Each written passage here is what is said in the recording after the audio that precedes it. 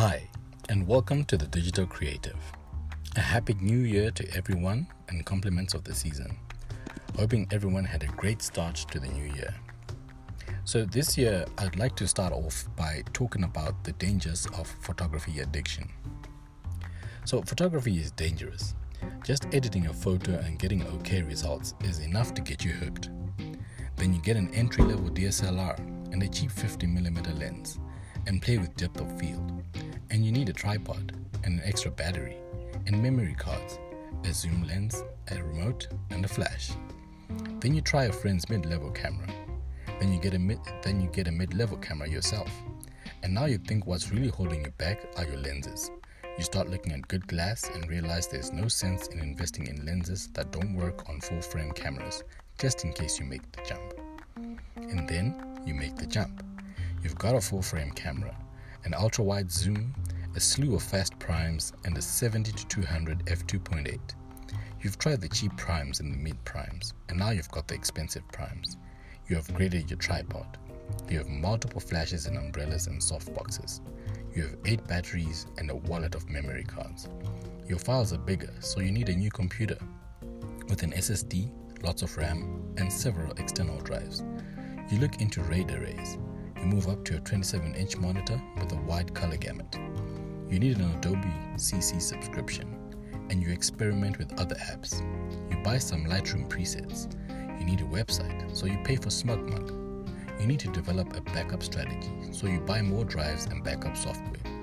You subscribe to Backblaze. You toy with setting up a 12-bay NAS. You realize you could work faster with a pen tablet, so you buy a small Wacom. Weeks later, you look into a medium or large one. You debate on getting a Cintiq. You are now an expert in bags and own several.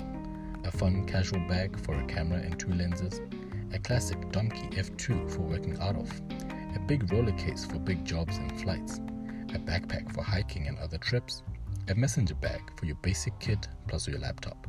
You also have a tripod case, a case for your LED lights, a case for your background kit, a metal case for audio gear, a bag for your extension cords, and soft bags for your accessories. You're an expert on straps. You've tried a dozen. Now you only use Peak Design slide straps. You're a regular on classified sites and Facebook groups.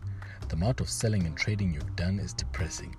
At least twice a year you think of dumping your whole kit to move to another system. Your insane friend sold his VW Golf to move to Leica. You thought he was crazy. Now you don't even know anymore. Everything is out of control. After trying various stupid attachments, you've now got mag mods on your flashes, and you get all the attachments in gel colors. You have wallets and little cases for your batteries and cards. You have a mountain of rechargeable AA and AAA batteries, and have tried all the brands, and now you'll only use the black Eneloops.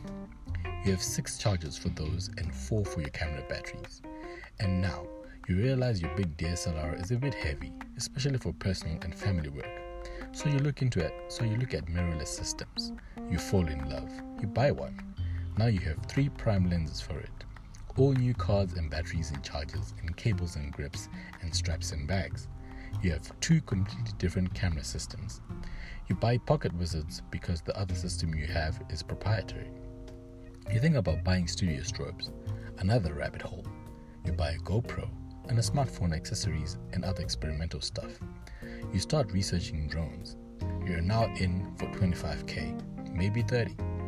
And you're never happy because you notice a bit of noise at high ISO or when pulling up the shadows. You lust after rumors of a new camera with a better sensor. It comes out and you're disappointed.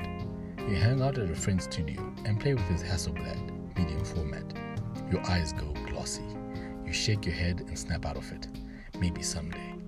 You spend much of your life editing and deciding who to shoot next. You experiment with landscape, headshots, family shoots, weddings, babies, maternity, fashion, still life, HDR, pets, cars, and more. Each time you need more gear and you need to learn new skills and editing techniques. You get prints, make books, and print on canvas. You talk to other photographers about how different it is to see your work in print. You think about a gallery show. For a brief period, you put away all your digital gear, buy a rangefinder film camera and a few primes, stock up on film and shoot only film. You build a darkroom in your bathroom. You study all the greats. You do street photography. You scan your images and start looking at better scanners. Finally, you realize the cost is ridiculously insane and you fall back in love with your digital cameras. It gets to the point where you don't want to take your camera to family functions or other events because you just want to experience it and have fun and not always be shooting. You're both obsessed with it and don't want to do it at the same time. You get a great shot and you fully realize it in the edit. It's the best thing you've done this year. You are so excited. You share it out. People love it. You get that buzz. You're pumped. You realize you put in the time and the money and it's been worth it because you can shoot consistently and you have a great portfolio and you can stack of family photo books and all these great memories captured. Then you notice a bit of noise in a shadow area you pulled up and you start thinking about your next camera and lens.